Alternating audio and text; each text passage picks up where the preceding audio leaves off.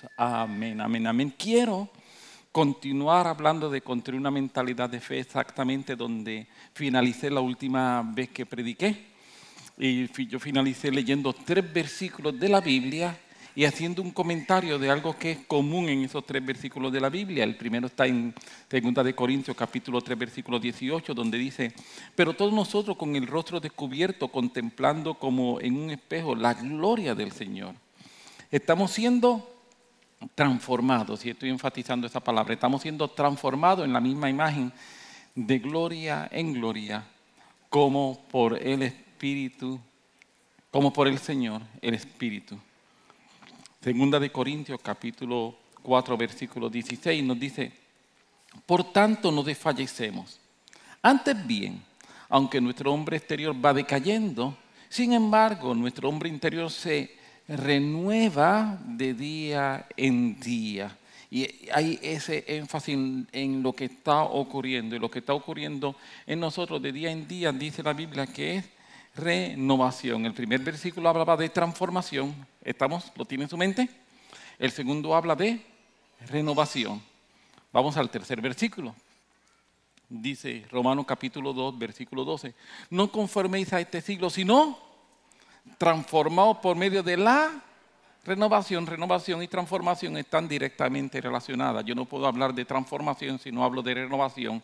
Y es tonto hablar de renovación si no estoy buscando una transformación. Ambas están directamente relacionadas, están ligadas en la Biblia. Por la renovación de nuestro entendimiento, para que comprobéis cuál sea la buena voluntad de Dios, agradable y perfecta. Así que cuando estamos hablando acerca de construir una mentalidad de fe, estamos hablando mucho más que simple y sencillamente, lo dijimos ya, tener buenos pensamientos. Estamos hablando de tener pensamientos que son pensamientos que nacen en el cielo, pensamientos que son pensamientos que nacen en el Señor. Y ese tipo de mentalidad es una mentalidad que nos prepara a nosotros en nuestra vida cristiana, en lo que es la fe que tú y yo somos llamados a vivir. Así que yo decido preparar mi mente para que mi mente sea un terreno fértil a su palabra y que mi mente sea un terreno fértil a su promesa.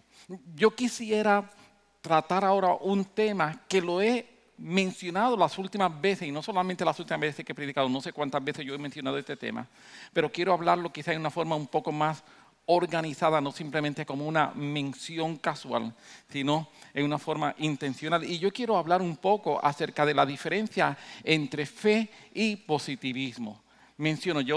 Hemos hablado del tema, no voy a decir nada nuevo, simplemente lo organicé para estar seguro de que queda meridianamente claro lo que queremos mencionar. Cuando nosotros hablamos de fe, una de mis grandes preocupaciones es que muchas personas tienen que confundir fe con hacer cierto tipo de declaraciones. Yo declaro. Y piensan que eso es fe. O piensan algunas veces que tener fe es un hablar positivo. No diga eso, no confiese eso, muchachos. Si tú confiesas eso, entonces pensamos que eso es sinónimo de fe. Y yo quiero aclarar que de acuerdo a la Biblia, no. De acuerdo a la Biblia, no. Cuando yo escucho gente haciendo este tipo de declaraciones de fe que están en contra de la Biblia, me preocupa. Y me preocupa si los hermanos sobre los cuales yo tengo responsabilidad ministerial, entiéndase CCA, si hacemos eso, y si hacemos eso porque es lo que se escucha en las redes, es lo que se escucha en muchas predicaciones, hay una tendencia muy moderna donde se ha tergiversado un poco, se ha doblado un poco lo que es fe. Y pienso yo que tenemos que ser muy, muy cuidadosos con ello. Y sé que estoy entrando en terreno peligroso, pero estoy sin remedio. Tengo la responsabilidad de entrar en él. ¿Está bien? Sí, a los hermanos que me ven por internet y los demás, si usted no cree como yo, ámeme como quiera. La Biblia dice que en el mundo tendremos aflicción, pero yo declaro que no hay ninguna aflicción en contra de mi vida. ¿A quién le creo? ¿A lo que yo declaro o lo que la Biblia dice? Dicho sea de paso, fue Jesús quien lo dijo. Así que por más que yo declare que no va a haber aflicción en mi vida, es decir entonces que Jesús se equivocó, es decir que Jesús me mintió. ¿Me estoy explicando? Así que tenemos que tener mucho cuidado con ciertas declaraciones que atentan, tropiezan y chocan con lo que la Biblia dice. Así que para yo hacer declaraciones, yo tengo que saber lo que Dios dice para entonces declarar lo que es la palabra de Dios. Mi declaración en medio de la aflicción es que veré la misericordia, la gracia y la bondad de Dios sosteniéndome y haciéndome un vencedor. Esa sí es mi declaración. Mi declaración no es que no voy a tener aflicción. Mi declaración es que en medio de la aflicción Dios está conmigo. Amén. Esa es una declaración bíblica. Esa es una declaración de fe. Lo otro no es una declaración de fe. Porque yo no puedo declarar lo que está en contra de la Biblia y decir que es fe. Aleluya. Watchman Nee escribió un libro. Bueno, él no escribió el libro, sino de sus predicaciones, pero hay un libro completo de Watchman Nee sobre este tema. Y Watchman Nee dice que todo lo que yo declare que no está en la Biblia no es fe, sino es una obsesión. Y el libro se llama así: Obsesión versus realidad espiritual. Yo tengo que declarar las cosas que la Biblia dice. Cuando yo declaro cosas que están en contra de la Biblia, yo estoy obsesionado. No es fe. Se parece a la fe, pero no es lo mismo. Yo puedo creerlo, yo puedo declararlo. Lo que estoy diciendo es que en medio de mi aflicción, en mi angustia, invoqué al Señor y Él oyó mi voz. Eso es mi declaración, que en mi angustia yo invoco, Él escucha, Él atiende y Él responde. Él viene y me ayuda, Él me levanta. Amén. Lo contrario no es fe. Entonces, cuando las cosas no ocurren, uno dice, pero si yo oré, yo tuve fe y nada pasó. A pesar de yo tener fe, me vino la aflicción. A pesar de yo hacer las 17 declaraciones que tengo que hacer todos los días cuando me levanto. Eso es como si uno estuviese haciendo sacudiéndose, qué sé yo qué. ¿Sabes? Deja santiguarme por la mañana para que no tenga nada malo. Esto es un santiguarme espiritual. De hacer un despojo. No. Mi declaración de fe no son palabras mágicas. Y que por yo repetir esas palabras mágicas al verbatim, tú vas a hacer esta declaración.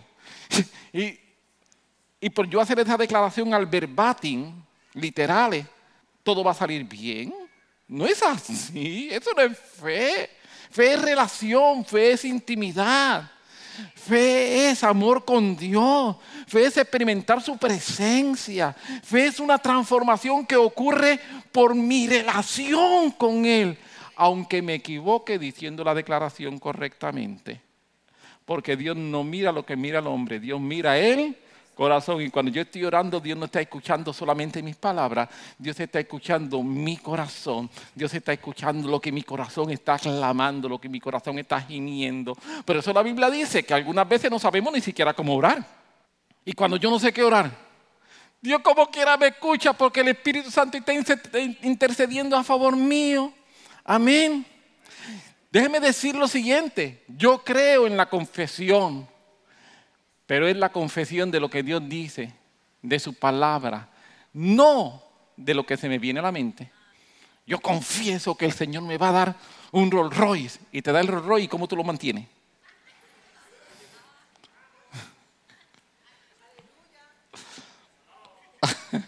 ¿Me estoy explicando?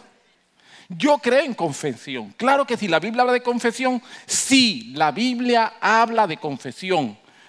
Pero es una confesión distinta a la que yo escucho muchas veces por ahí que se está hablando. Es una confesión fundamentada, basada en su palabra. Amén.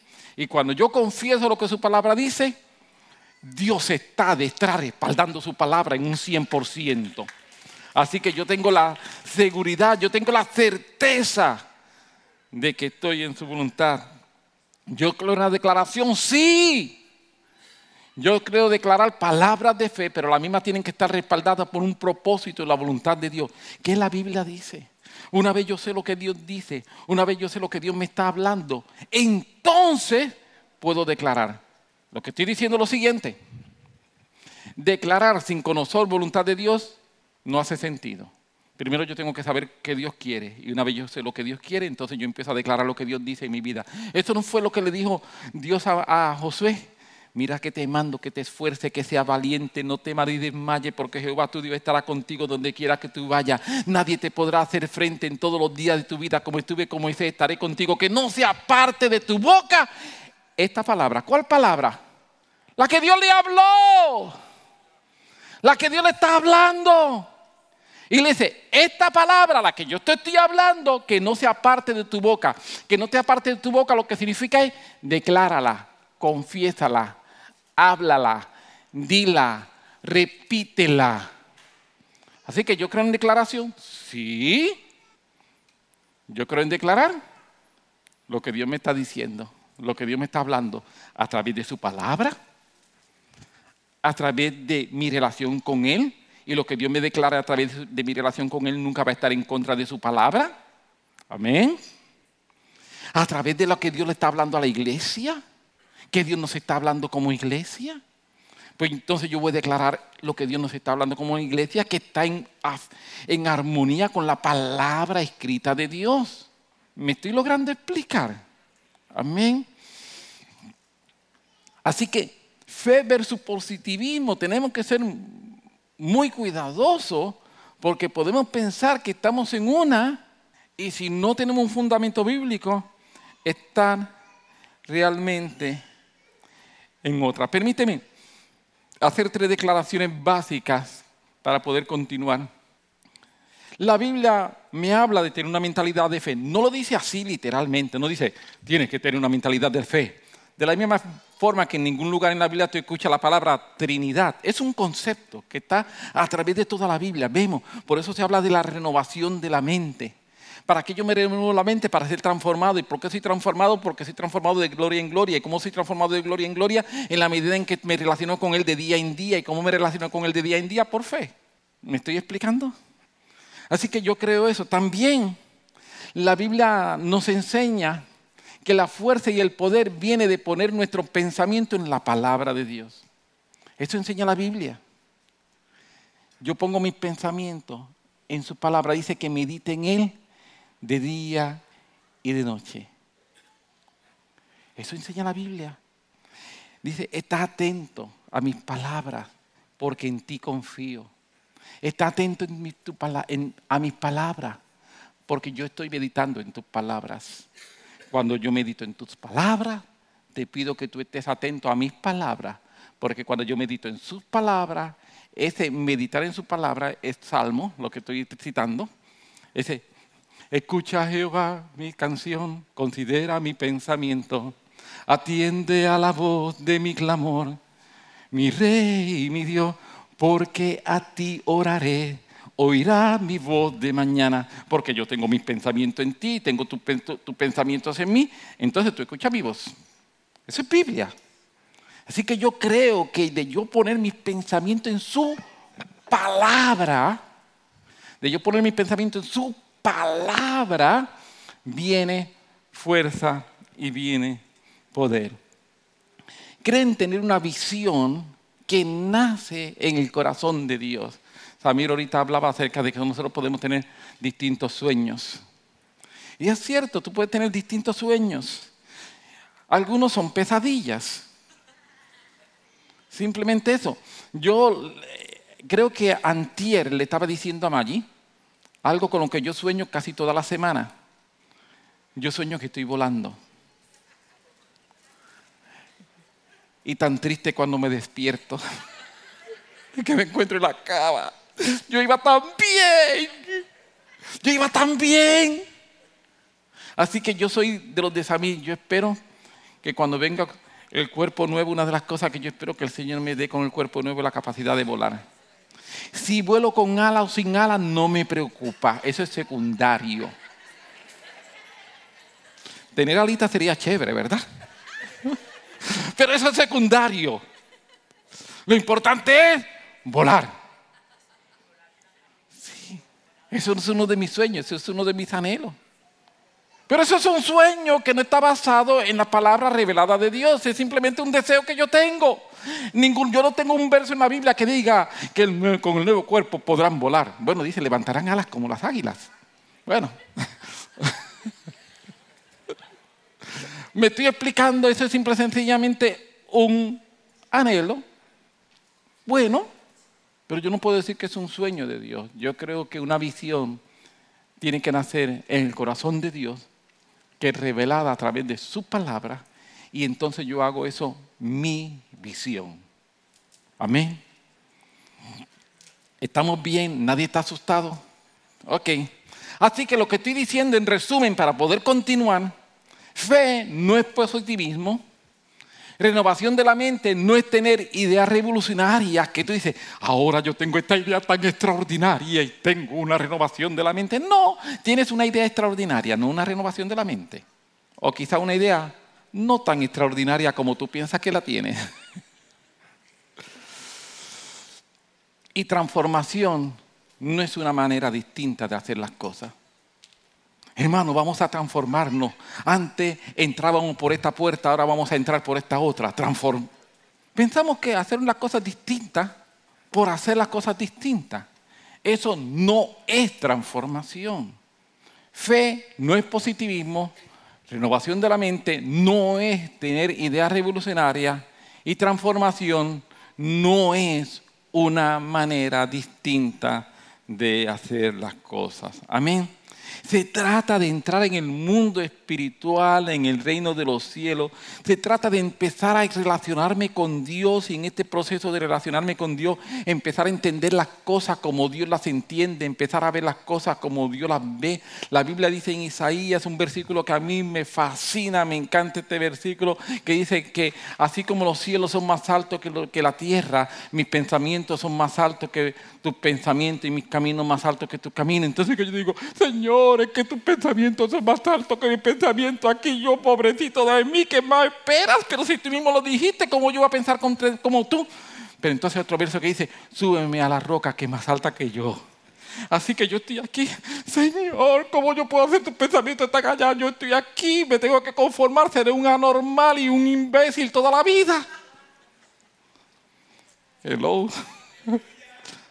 O puedo decir, espérate. La Biblia dice, súbeme a la roca que es más alta que yo, refiriéndose a Jesús. Y yo digo, ahora yo me escondo en Jesús. Y desde aquí yo no puedo. Pero si subo a la roca que es más alta que yo, subo a donde están sus pensamientos y a donde están sus caminos. Amén. Así que yo decido que yo voy a hacer, si me voy a quedar lamentándome o voy a subir a la roca que es más alta que yo. Y cuando yo subo a la roca que es más alta que yo, en ese lugar, entonces ya estoy viendo sus pensamientos y estoy viendo sus caminos. Y eso es fe, eso es transformación y eso es renovación. Cuando yo puedo subir a ver las cosas como Dios la está viendo. No estoy diciendo que positivismo es malo. Estoy diciendo que fe es mejor. Lo voy a repetir. No estoy diciendo que positivismo es malo. Yo voy a Baskin Robbins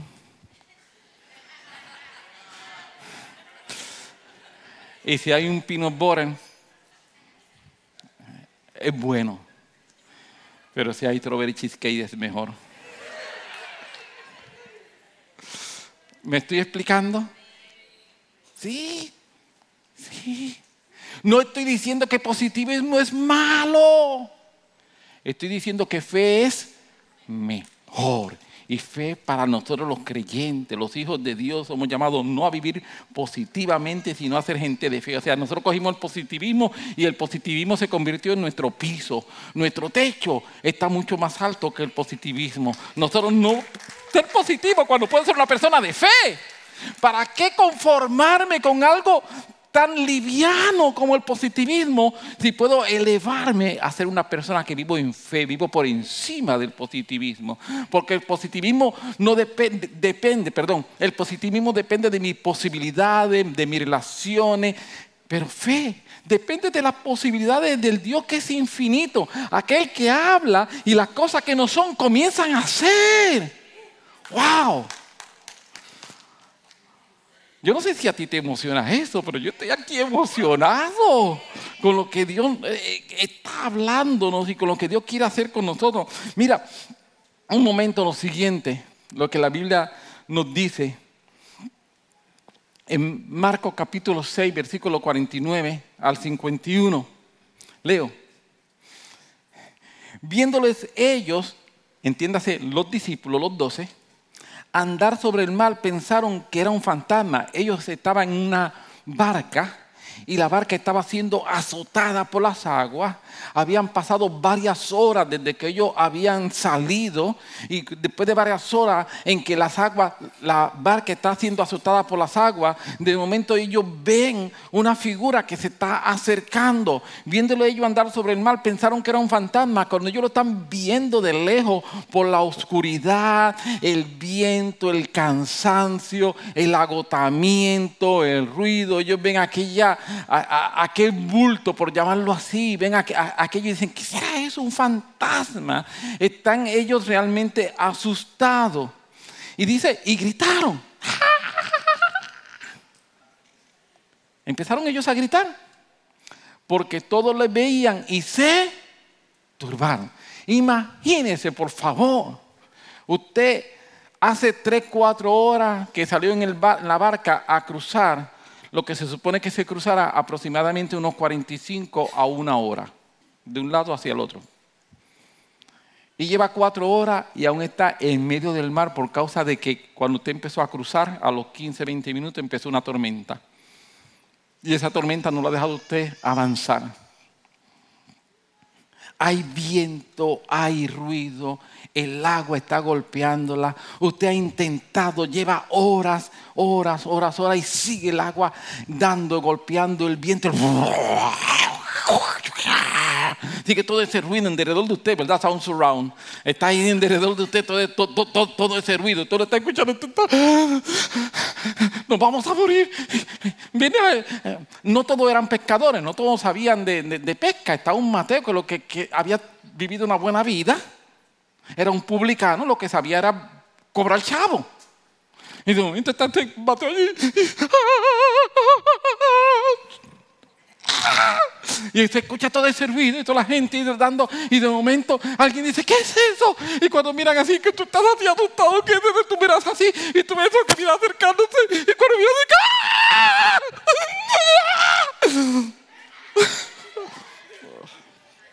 eso es lo que le pasó a ellos. Eso es lo que le pasó exactamente a ellos. Dice, no dice eso.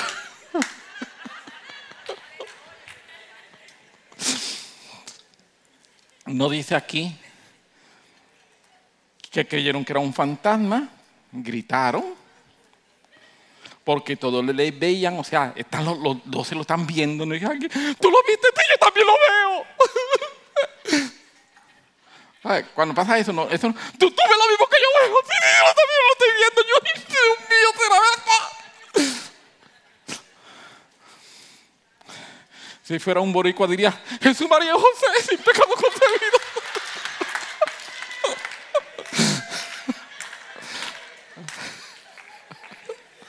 Aleluya. Porque todos le veían y se turbaron. Pero enseguida, ¿qué él hizo? Habló. Es que cuando Jesús habla, las cosas cambian. Es que cuando Jesús habla, no importa la tempestad que haya, algo distinto, diferente ocurrió. Pero miren, pero enseguida habló con ellos y le dijo, tened ánimo, yo soy, no temáis. Versículo 31. Y subió a ellos en la barca y se calmó el viento. Y ellos se asombraron en gran manera y se maravillaban. ¿Saben lo que yo, leyendo en estos días, este pasaje me llamó la atención? El orden de los sucesos. Yo hubiese querido que el versículo 31, el 51 estuviese antes del 50. Que Jesús llega y le dice a la tempestad, quieta, tranquilícese. Y las aguas se calman. Y entonces Jesús le dice a ellos, tengan ánimo, no tengan miedo. Pero no, en medio de la histeria colectiva en que están, Jesús le dice, cálmense, tengan ánimo, no tengan miedo. Jesús estaba esperando que ellos se calmaran, que cobraran ánimo, que no tuvieran miedo antes de calmar la tempestad. ¡Aleluya! Nosotros queremos que Jesús calme la tempestad y después que calme la tempestad, entonces, sí, una vez calme la tempestad. Usted nunca ha hablado con alguna persona, no se mire usted en el espejo porque no es de usted que estoy hablando, pero usted nunca ha hablado con alguna persona que dice, es que tú no sabes por lo que yo estoy pasando. Es que tú no sabes lo que me está ocurriendo, si tú supieras. Uno dice, pero tranquilo, ¿cómo va a estar tranquilo? Tú no sabes lo que me ocurre. Sí. Es que el orden bíblico es tranquilízate y después Dios hace el milagro. Aleluya. El orden bíblico es quítate el miedo. ¿Por qué? Porque Dios está interesado en formar una mentalidad de fe.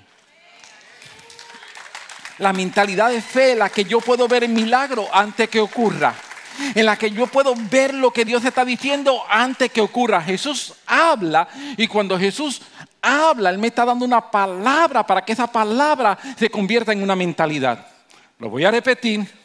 Jesús habla y Él lo que le está esperando es que su palabra se convierta en mi mentalidad.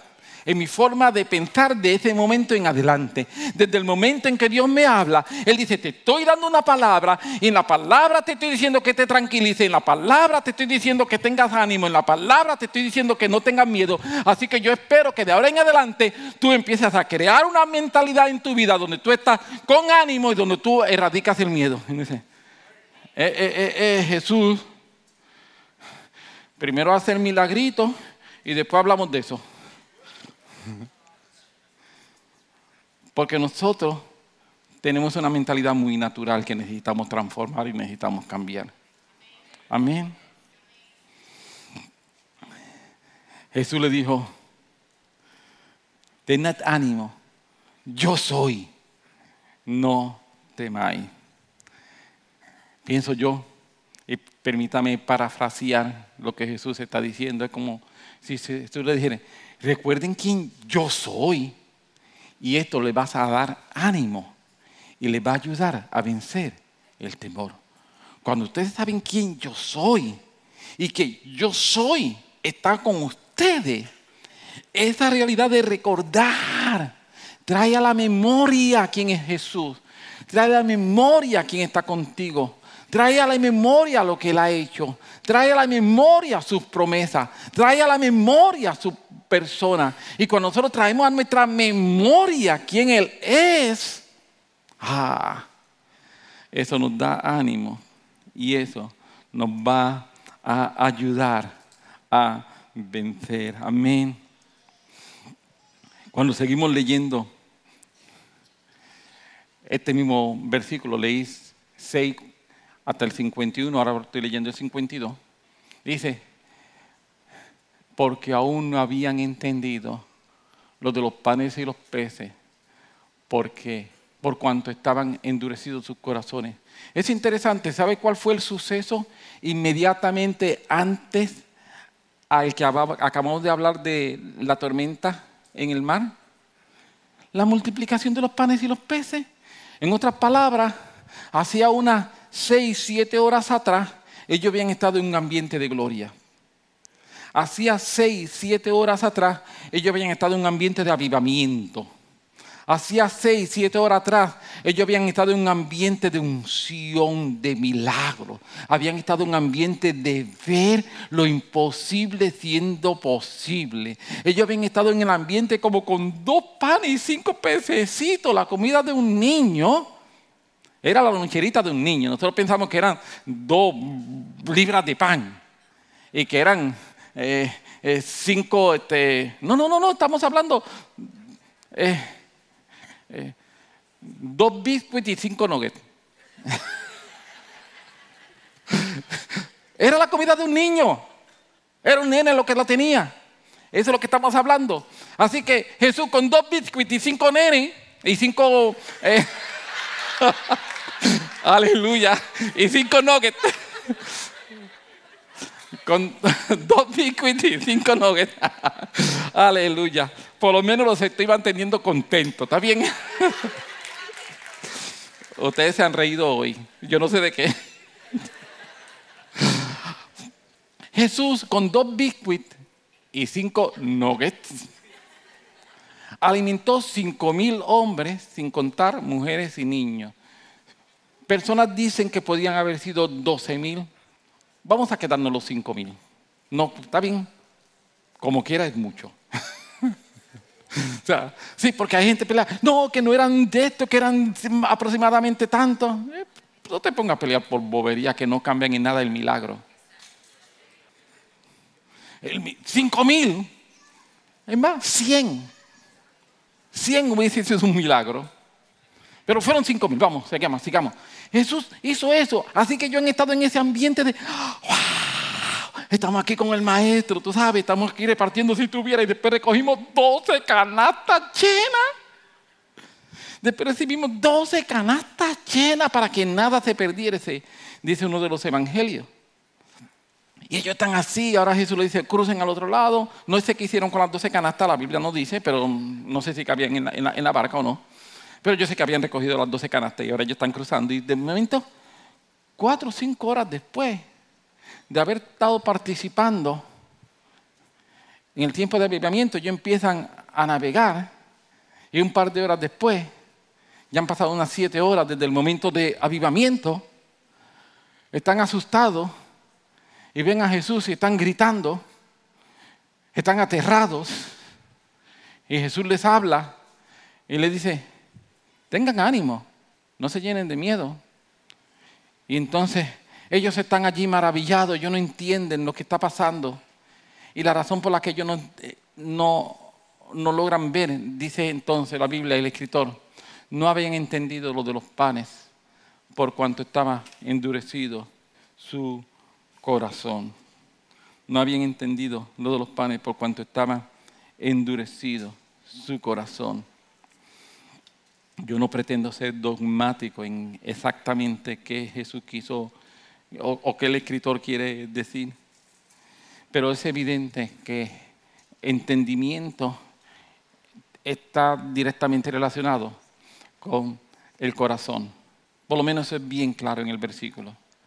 Repito, no podemos decir todo lo que implica, pero sí yo puedo, sin temor a equivocarme, por lo que dice, porque aún no habían entendido lo de los panes, por cuanto estaban endurecidos sus corazones. Transformar nuestra mentalidad de una mentalidad normal a una mentalidad de fe puede ser bloqueado por problemas que nosotros tengamos en nuestro corazón. Eso es lo que quiero decir. Y por eso la Biblia dice, sobre todas cosas guardadas, guarda tu corazón, porque de él mana la vida. Problemas donde hemos permitido resentimiento, donde hemos permitido dolor, donde hemos permitido raíces de amargura, donde no hemos olvidado cosas del pasado y permitimos que sigan ahí como fantasmas golpeándome. Pueden ser en un momento determinado áreas que no permiten que mi entendimiento se desarrolle para que yo pueda tener una mentalidad de fe. No, es que yo no puedo confiar, porque yo recuerdo, yo estaba en una iglesia, en aquella iglesia los líderes abusaron de mí y se aprovecharon de mí, hicieron tal y tal cosa, y yo vengo aquí, yo puedo estar y qué bueno, la gente son tan chéveres. Hay una pastora que nos da palo, pero aparte de eso, pues los demás son bastante bien, tú sabes. Pero aparte de eso, hay otro que nos hace reír bastante, así, pero qué chévere, ¿verdad? Pero con cuidado. Entonces no me puedo involucrar, no me puedo envolver por causa de que fui lastimado en el pasado, y como fui lastimado en el pasado, creo que me van a volver a lastimar hoy. ¿Me estoy logrando explicar? Guardar raíces de amargura en el corazón Es que yo no puedo confiar en nadie, ya yo confié y cuando yo confié. Yo recuerdo a don William García, el predecesor de Pastor Nelson allá en Lawrence. Una vez yo escuché una predicación de él que la escuché, si le digo, hace más de 35, casi 40 años atrás. Quizás no estoy mintiendo. Y don William García dijo lo siguiente: yo prefiero vivir confiando, aunque la gente me falle, que vivir desconfiando. Yo lo escuché y yo dije, wow, qué extraordinario. Él dijo, yo prefiero vivir confiando, aunque la gente me falle, que vivir desconfiando. Porque las personas que viven en desconfianza, Nelson se acordará de esta expresión de don William, es un infeliz. La persona que vive en desconfianza es un infeliz. Don William, la segunda declaración que hizo en esa predicación, de la cual aún me acuerdo de ella, después de tantas décadas, dijo, si bien es cierto que no todo el mundo merece mi confianza, no es menos cierto que no todo el mundo se merece mi desconfianza. Lo voy a repetir. Si bien es cierto que no todo el mundo merece mi confianza, no es menos cierto que no todo el mundo se merece mi desconfianza.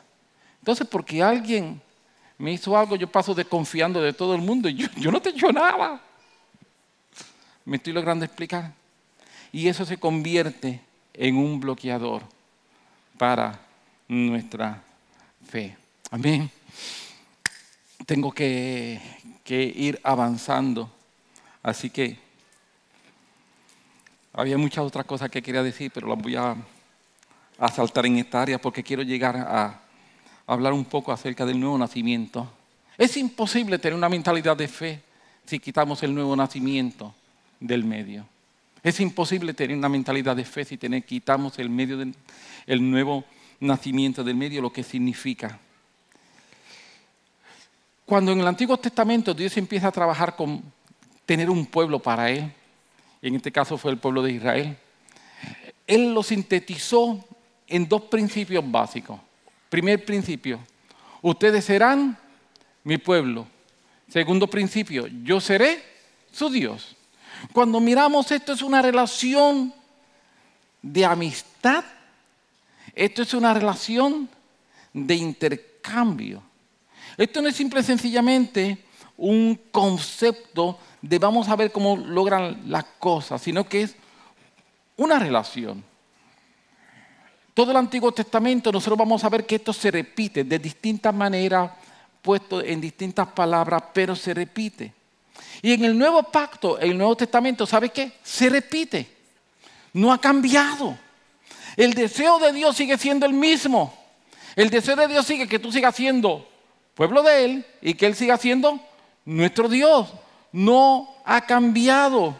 Lo único es que ahora nosotros en el Nuevo Testamento tenemos un elemento nuevo y ese elemento que nosotros llamamos el nuevo nacimiento.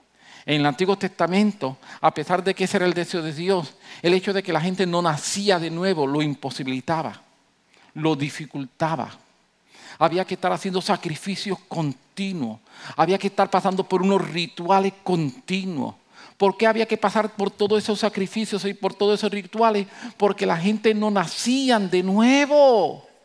Y por eso era necesario estar ofreciendo sacrificios continuamente.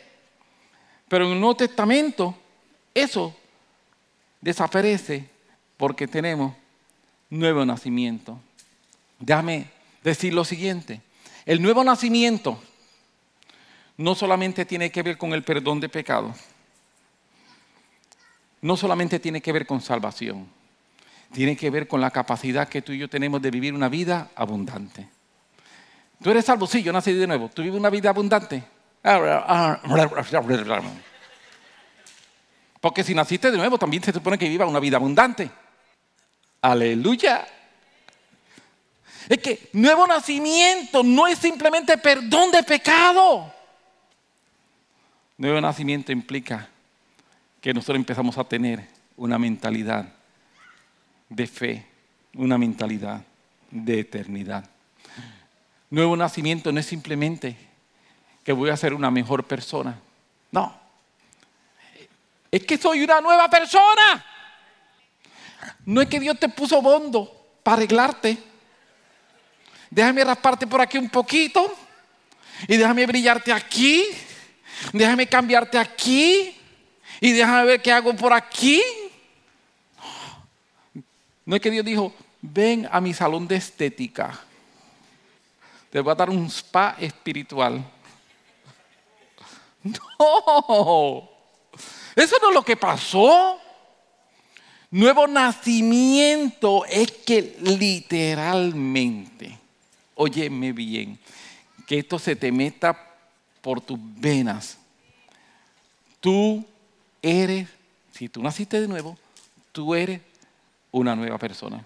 ¿Por qué no se lo dices a alguien? Dile, si naciste de nuevo, pero tiene que decirle si naciste de nuevo, ¿está bien? Si naciste de nuevo, eres una nueva persona. Amén.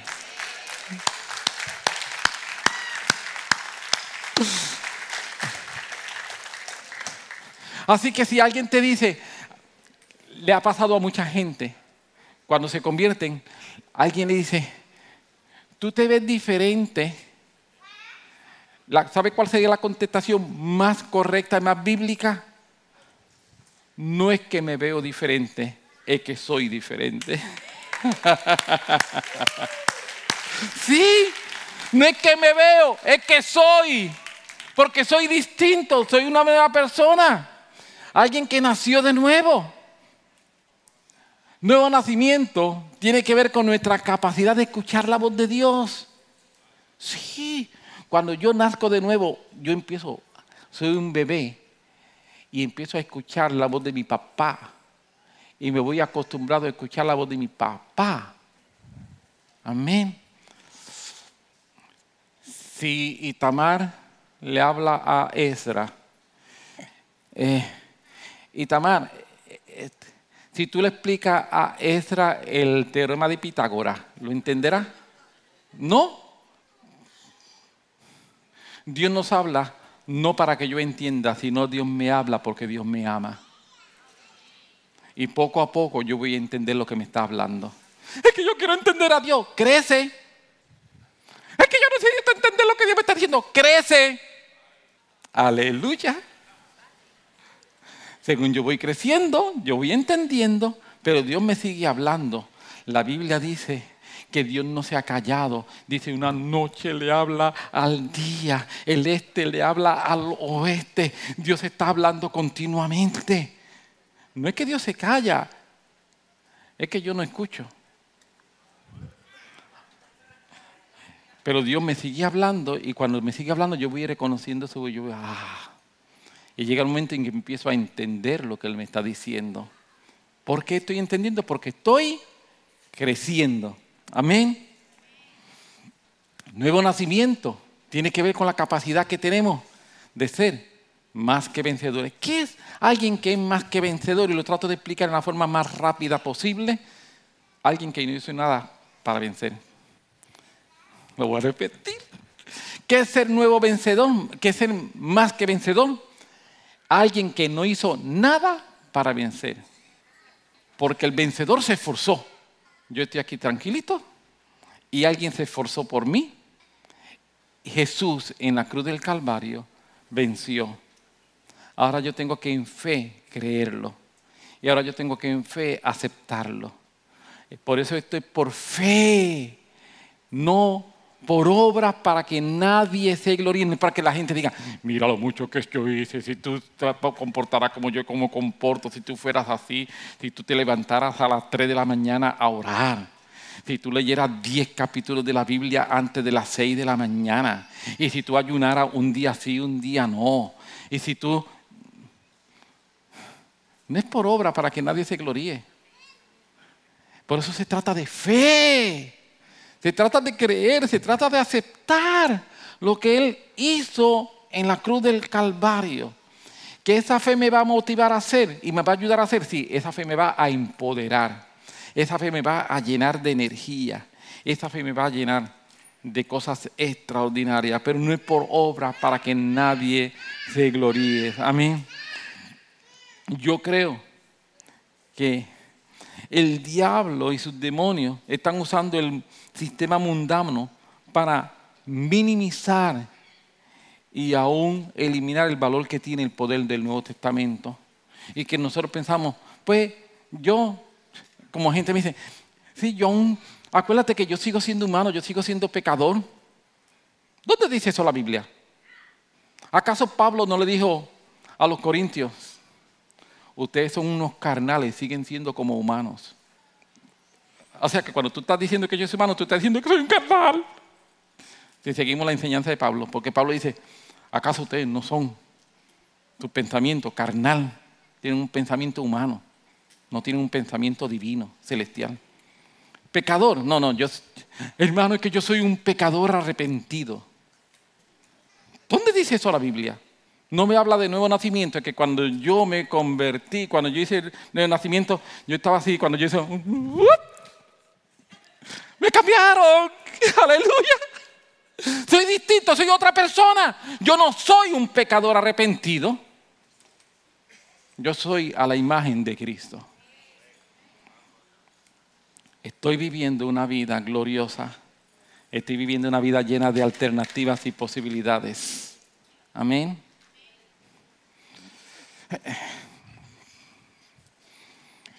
García. El próximo año, yo recuerdo, cuando yo tenía como 17 años, yo una vez jugué baloncesto con Efraín. Sí, en serio, aunque no me crea. No me lo estoy inventando, es verdad. Sí, yo una vez jugué con baloncesto con Efraín cuando yo tenía como 17 años.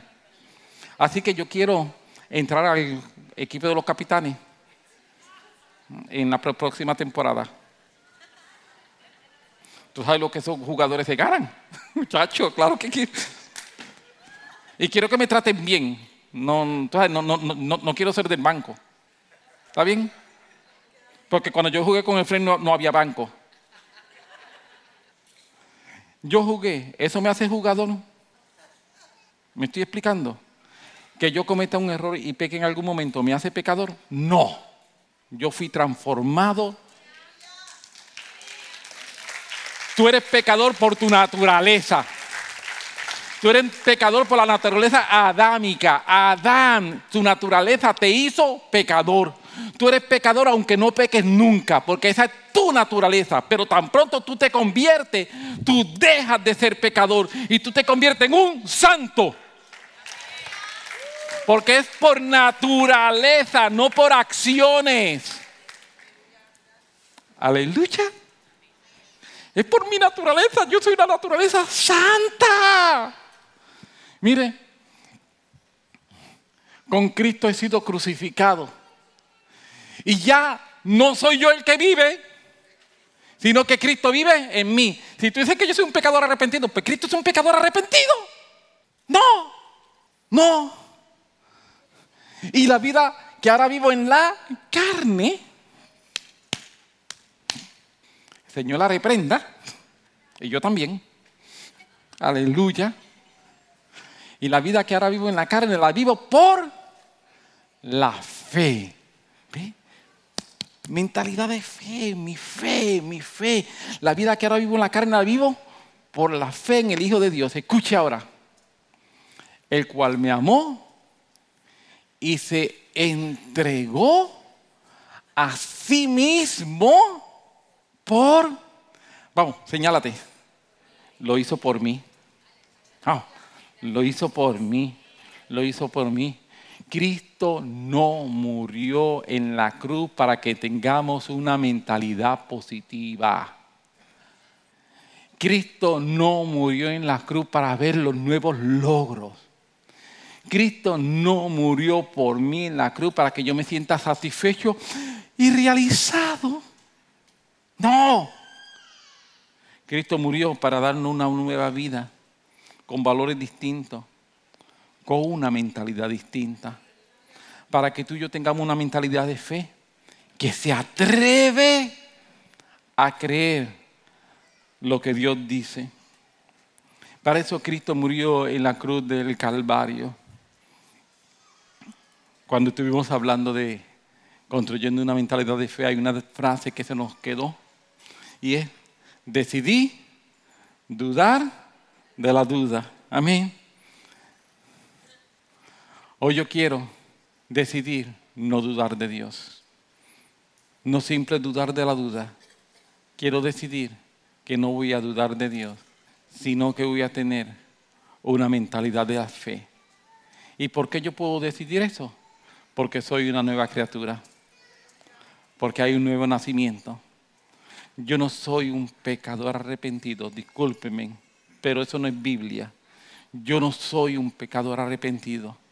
Tan pronto me arrepentí, me transformaron, me cambiaron, y no por mis capacidades, no por mis valores, sino por sus capacidades y por sus valores, me transformaron y me hicieron un santo.